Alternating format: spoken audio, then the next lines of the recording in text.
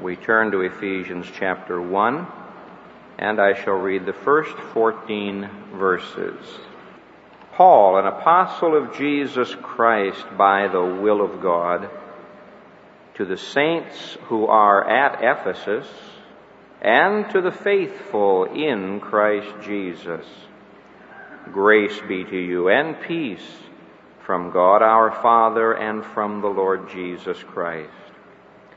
Blessed be the God and Father of our Lord Jesus Christ, who hath blessed us with all spiritual blessings in heavenly places in Christ, according as he hath chosen us in him before the foundation of the world, that we should be holy and without blame before him. In love, having predestinated us unto the adoption of sons by Jesus Christ to himself, according to the good pleasure of his will, to the praise of the glory of his grace, through which he hath made us accepted in the Beloved, in whom we have redemption through his blood, the forgiveness of sins according to the riches of his grace, in which he hath abounded toward us in all wisdom and prudence, having made known unto us the mystery of his will, according to his good pleasure which he hath purposed in himself, that in the dispensation of the fullness of times he might gather together in one all things in Christ, both which are in heaven and which are on earth, even in him, in whom also we have obtained an inheritance, being predestinated according to the purpose of him who worketh all things after the counsel of his own will, that we should be to the praise of his glory, who first trusted in Christ, in whom ye also trusted, after ye heard the word of truth, the gospel of your salvation, in whom also, after ye believed, ye were sealed with that Holy Spirit of promise, who is the earnest of our inheritance, until the redemption of the purchased possession, unto the praise of his glory. And so the plan of salvation reaches from eternity past to eternity future, and we are a part of that plan. And vitality to the Christian life, that one simple word will not describe what a Christian is. Now, we use the word Christian most of all the words, and yet, interestingly enough, it's found only 3 times in the entire New Testament. I was reading Acts chapter 9 recently and was impressed with how many different names for Christians are found in that chapter. We are called disciples, and we are called brethren, and we are called those that call upon his name. We're called those who follow the way, and we're also called saints. At least 3 times in that chapter, God speaks of us as saints, and that's what Paul does in Ephesians chapter 1, verses 1 and 2. He addresses this letter to the saints who are at Ephesus and to the faithful in Christ Jesus. Now, I suppose some of you are a little bit shocked to find out that believers, Christians, are called saints. If you'll check the dictionary or the encyclopedia, you'll find that most of the people out in the world don't have a clue as to what it means to be a saint. They tell us that a saint is a person who has isolated himself from the rest of humanity. He's gone off somewhere to develop sanctity, to get closer to God. And yet Paul was writing to saints who were right in the big city of Ephesus, a city with, I suppose, some 300,000 people in it. They were not sitting on top of a pillar They were not off in some cave. They were in a busy, prosperous, popular city, and yet they were saints.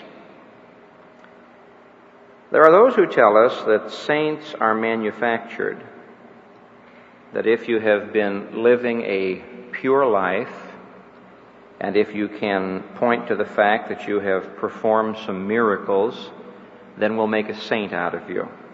But we have to wait until you've been dead at least 50 years to do this. Now, I respect people who have this conviction, but you don't find it in the Bible.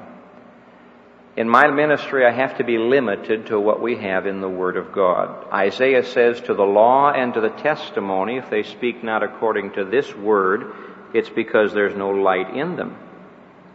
You see, these people that Paul was writing to were not out performing miracles. They had experienced a miracle. And they weren't dead people. They were living people. He's writing to living saints. He did not write this letter and send it to the dead letter office. He sent this to people who were alive and could read it. Now, there was a time when they were dead. They were dead in trespasses and sins. But they had experienced something that had made saints out of them. And so the question before the house this morning is simply this: what is a saint? They say, what difference does it make? Well, it makes all the difference in the world. Here is Paul writing a letter. Now, I have no right to read anybody else's mail. I have no right at all to apply to myself that which doesn't apply to me. And I like this letter. I like Paul's letter to the Ephesians. We're going to be spending weeks and weeks and weeks in Ephesians. In chapters 1, 2, and 3, he spells out doctrine, basic doctrine. And he points out my wonderful riches in Christ. Then in chapters 4, 5, and 6, we have duty. And he spells out our responsibilities in Christ. Ruth Paxton says in chapters 1, 2, and 3, we have the believer's wealth. In chapters 4, 5, and 6, we have the believer's walk. And she is right. Now, I want to know, does this wealth belong to me? Do I have any right to take Ephesians as a spiritual bank book and go up to the throne of grace and say, God, this is what you said. I want that for my life. I can't do it unless I know I'm a saint. Dr. Harry Ironside, who was pastor here for 18 years, had a sweet, wonderful way about getting next to people. Now, as you folks know who have been here for many years, Dr. Ironside traveled widely in conference ministry, and he'd often leave this church on a Sunday night and go down to the LaSalle Street station and hop a train and go off someplace. I was reading the other day that interesting little story about how he spent 4 days on a train going across to California and fell into conversation with a group of women who belonged to a religious order. And they had a good time discussing the Bible. And finally, Dr. Ironside looked at them and said, ladies, have you ever seen a saint? Oh, they said, no, we never have. He said, would you like to see one? They said, well, yes, we certainly would. He said, look. You are looking at Saint Harry. And he was right. Because according to the Word of God, saints are living people until God calls them home to heaven, and then they really enter into life eternal and everlasting in the presence of the Lord. You see, this word saint simply means one who is different because he's been set apart. That's all it means. It doesn't mean someone who's striving and trying to become holy by being religious. The word saint means one who is different because he has been set apart. He doesn't set himself apart to find God. He is set apart because God has found him. Now, in these first 2 verses of Ephesians chapter 1, Paul gives us the characteristics of a saint. There are 4 of them. I hope they are true of us today. Number 1, a saint is a person who is different because he has trusted in God's Son. Paul, an apostle of Jesus Christ, by the will of God, to the saints who are at Ephesus and to the faithful in Christ Jesus. Now, he's not writing to two groups of people, saints and faithful. You would expect saints to be faithful. This word faithful means believers. It's translated that way several times in our New Testament. Paul's not writing to two groups of people. Paul is writing to one group, and he's saying, I am writing to the saints who are at Ephesus, even to the believers in Christ Jesus. It's the same word that Jesus used when he said to Thomas, be not faithless, but believing. Same word. Same word that Lydia used when she said to Paul, if you have judged me to be faithful, come into my house. If you have judged me to be a believer, come into my house. A saint is someone who has trusted in God's Son. Now, I meet many people who say, well, Pastor, I have faith. Well, faith in what? Well, I have faith. I have faith in goodness. I have faith that somewhere up there somebody loves me. This is not what these saints had. Here was a specific faith in a specific person. My dear friend, you are not saved by faith in anything. We are saved by faith in, and notice the phrase he uses here, the Lord Jesus Christ. Verse 2. Not just Jesus. I hear a great deal being said these days about Jesus. Not just Jesus Christ. Not just Christ. The Lord Jesus Christ. You see, Paul had founded this church in Ephesus, and he had preached to them the Lord Jesus Christ. Christ is his official title. It means Messiah, the Anointed One. Christ is his prophetic name. Throughout the Old Testament, they were looking for a king and a prophet and a priest, and every king failed. And the prophets even were sinners, and the priests were sinners.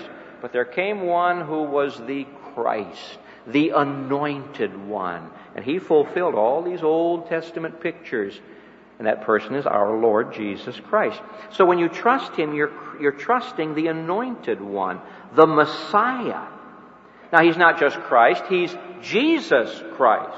The name Jesus is his name as Savior. Thou shalt call his name Jesus, for he shall save his people from their sins. Jesus is the New Testament word for Joshua. Joshua means Jehovah is salvation. And so we have the anointed Savior. But he is not just simply Jesus Christ, the anointed Savior. He is the Lord Jesus Christ. And that word Lord means he is God. You see, it doesn't say, grace be unto you and peace from God our Father and from Isaiah the prophet. Grace be unto you and peace from God our Father and the Apostle Peter. Grace be unto you and peace from our Father and from Jeremiah. No, it says our Lord Jesus Christ. Because he is God. And so when you put your faith in him, you are putting your faith in the Messiah, the Savior, God, who is the only Savior of the world. Now, when the Apostle Paul was Saul of Tarsus, he believed in a Messiah. No question about that. Every Jew who is taught in the Old Testament Scriptures believes in a Messiah. But Saul of Tarsus didn't believe that Jesus of Nazareth was the Messiah. And then one day on that Damascus road, Saul of Tarsus saw Jesus of Nazareth.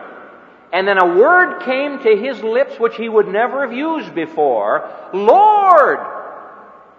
And so when he put it all together, he had the Lord, Jesus Christ.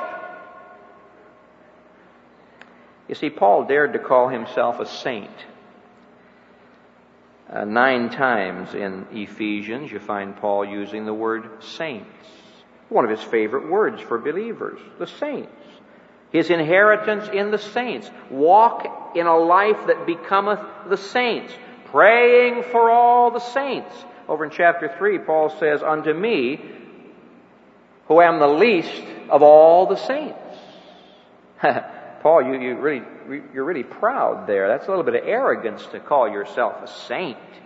I mean, you're a murderer. You stood there and held the clothes while they murdered Stephen.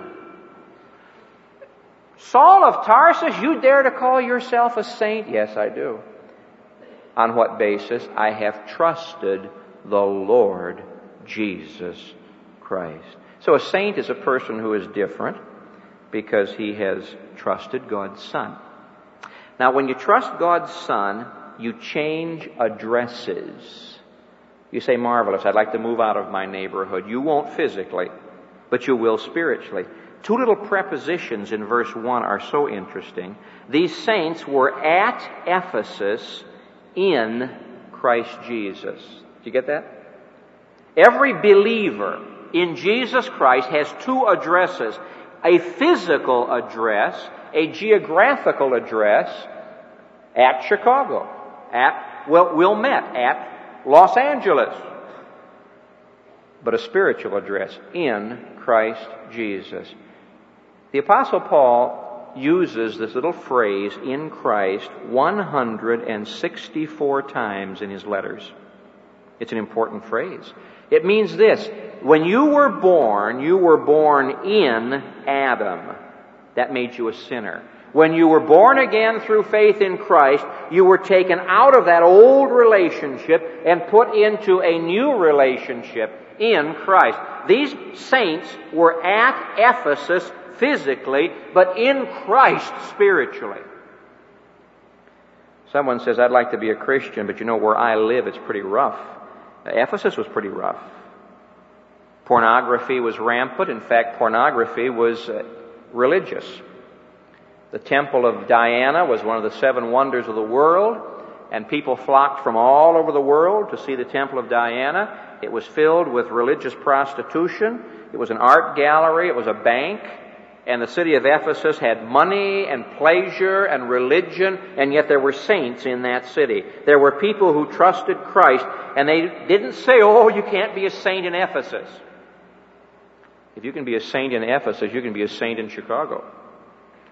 A saint is one who is different because he has trusted God's Son. Secondly, he is different because he has experienced God's grace. "Grace be unto you, and peace from God our Father, and from the Lord Jesus Christ." Now, Paul is not the one who bestows grace. Grace and peace are great words. The Old Testament Jew, when he met a friend, said, "Shalom," peace.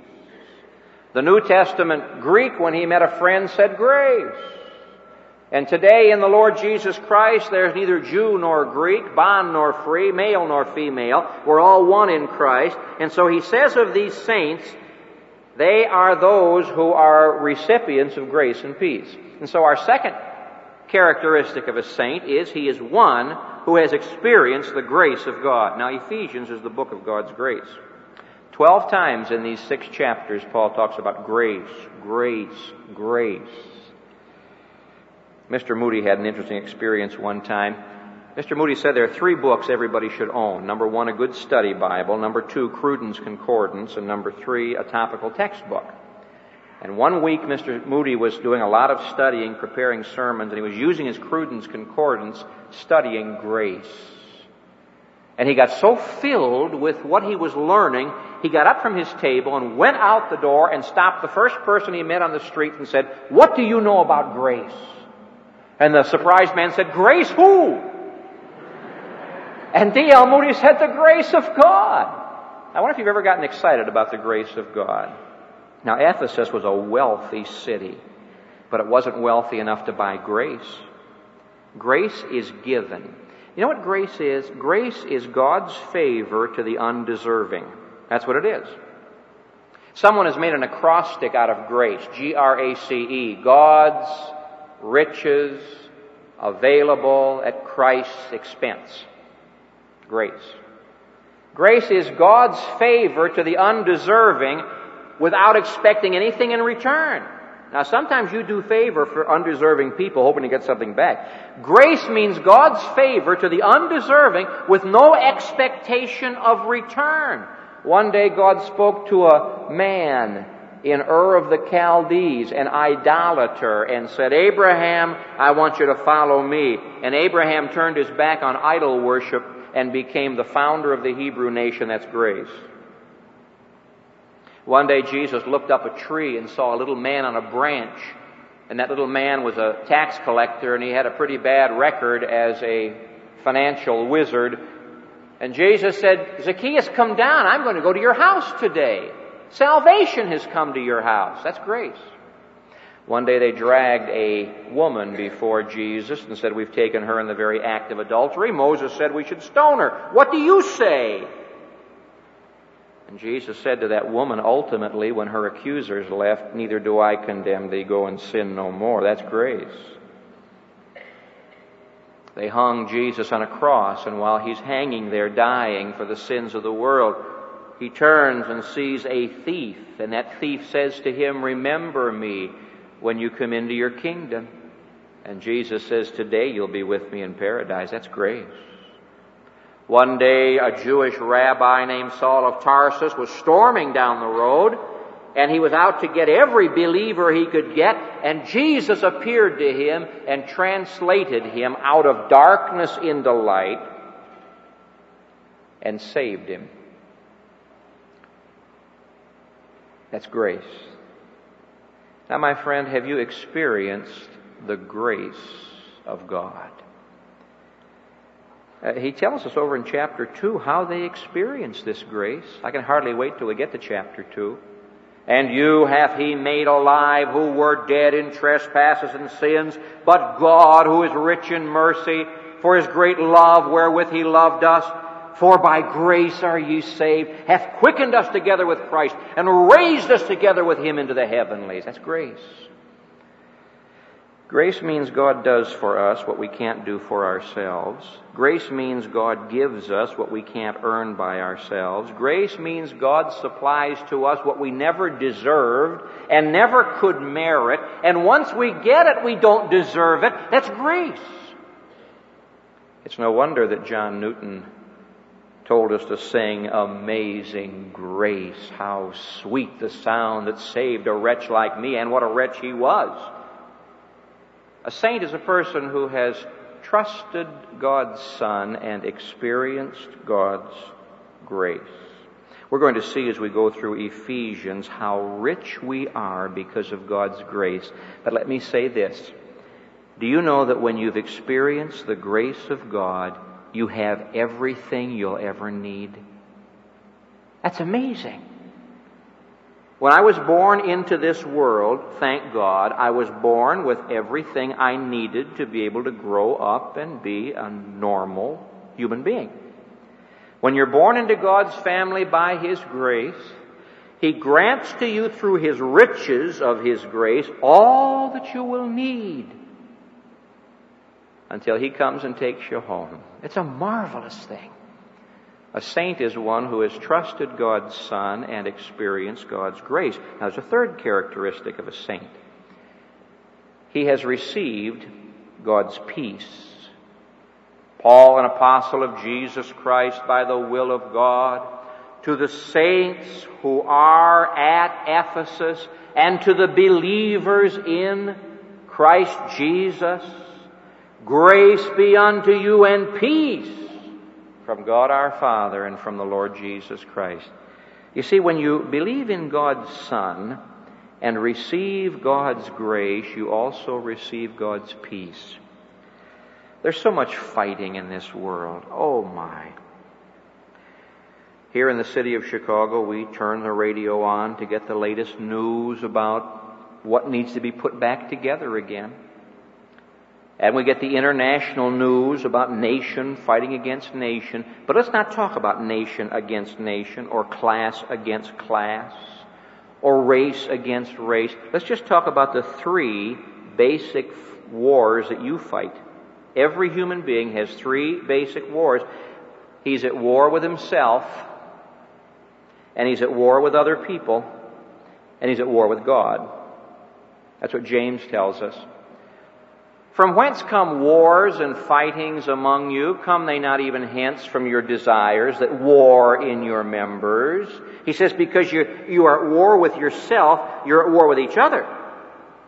And because we're at war with ourselves and each other, it's an evidence that we're at war with God.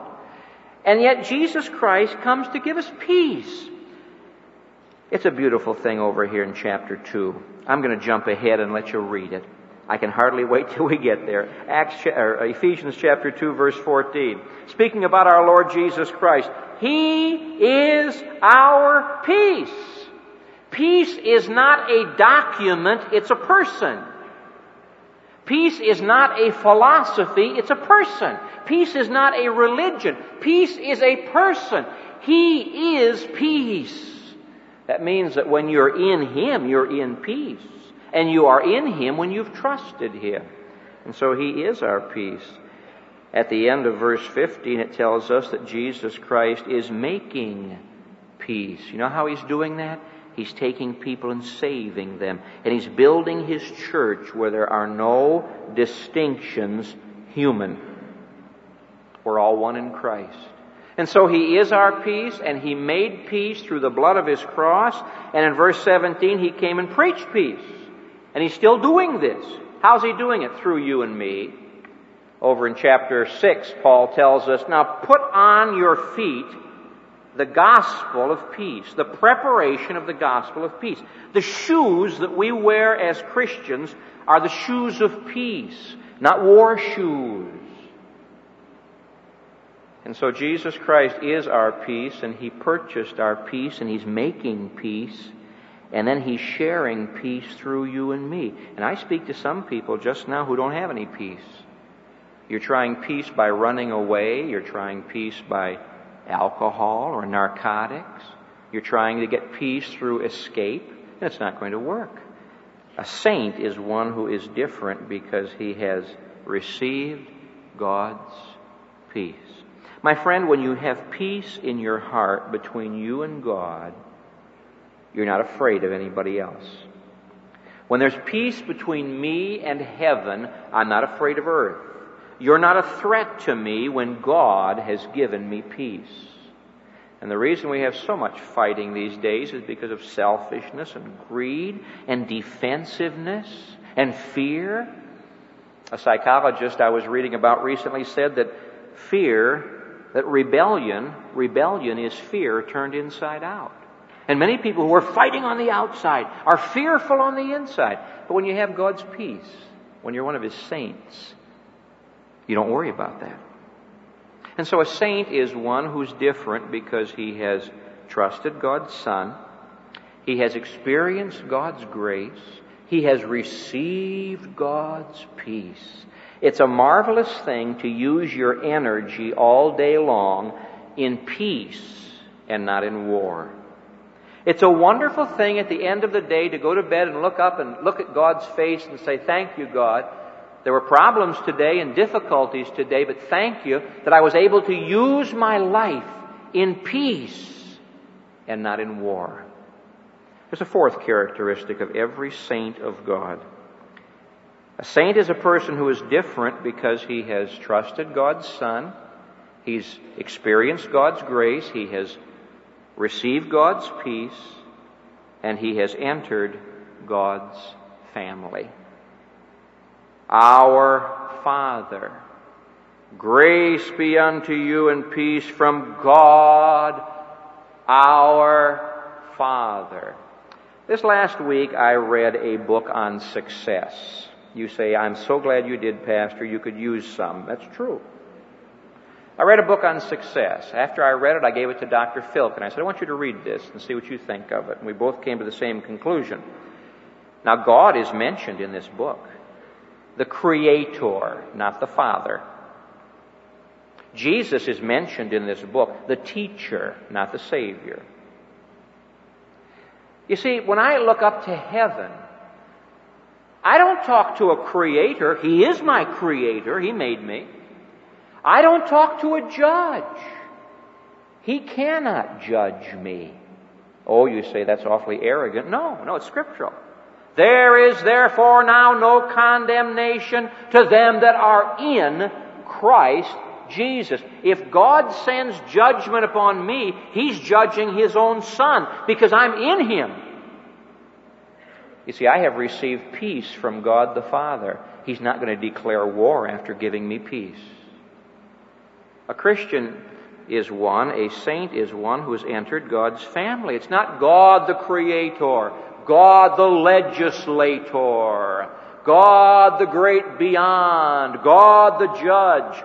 I was reading one of Emily Dickinson's letters the other day. She's that strange poetess from a century ago.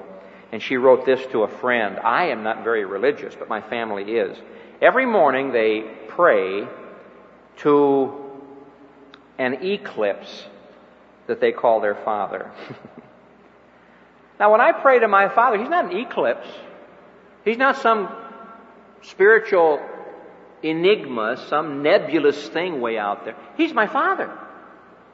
And a saint is one who has entered God's family, and he really can say, Father.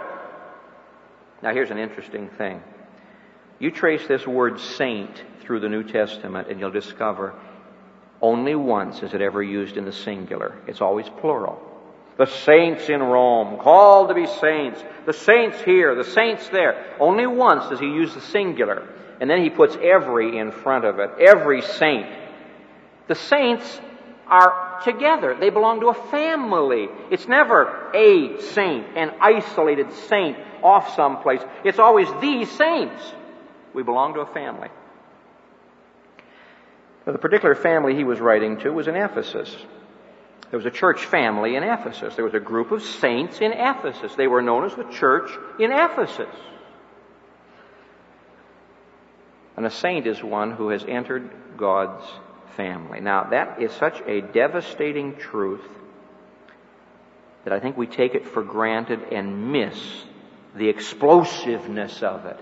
For me to say I'm in God's family and God is my Father means for me to say I have God's nature. My children are in my family, and unfortunately they have my nature. If I'm in God's family, I have God's nature. That means that the very divine nature of God is within me. He has graciously shared with me His life. When you get to chapter 2 of Ephesians, he describes what we were like before we were saved. Dead, living for the world, living for the flesh, living for the devil. But now he says, through God's grace, you have been saved and you belong to the family of God. Because we belong to the family of God, the saint has a blessed fellowship with other Christians. I know you unsaved people think we saints are crazy. We're not crazy. We're different. We're not odd. We're different. Because we are saints, we stand out from the run-of-the-mill kind of person in the world today. You see, we have trusted God's Son. What are you trusting? We have experienced God's grace. What are you experiencing? We have received God's peace. What have you received? We have entered God's family. Whose family are you in? I was reading a devotional book the other day, obviously written by someone who didn't know his Bible. And he said this, quote, "A saint is a sinner that keeps on trying," unquote. And I shouted out loud, there was nobody there to hear me, and said, "No!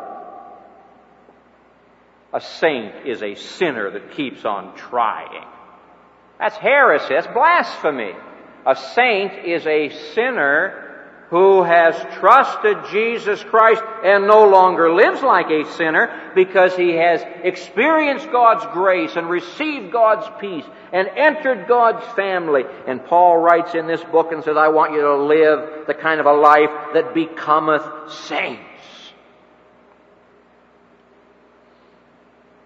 If you wait until after you're dead to become a saint, you'll never be one. It's appointed unto men once to die, and after this the judgment. If you wait until you live a perfect life to become a saint, you'll never be one, because there's none righteous, no, not one. If you wait until you perform a miracle to become a saint, you'll never be one. You have to experience a miracle. I invite you today to become a saint, a set-apart one. Let God pick you out of this world spiritually and put you into Jesus Christ, where you have a living, lasting union with Him. You're in Christ. If you say, I'm not one of God's saints, you can be one of God's saints by trusting Christ. Father, we're grateful that we don't really belong to this world system. We're thankful that we have tasted and seen that the Lord is good. We have experienced the grace of God. We're thankful, Father, that you have deigned to call us set-apart ones. We're special. We're different. We're saints. Our prayer, Lord, is that we might live as those who have been set apart and purchased at such a tremendous price. As we go through this beautiful letter to the Ephesians, Father, help us to realize how rich we are because we are your saints. May there be those here who will trust the Savior. We ask through Jesus Christ our Lord. Amen.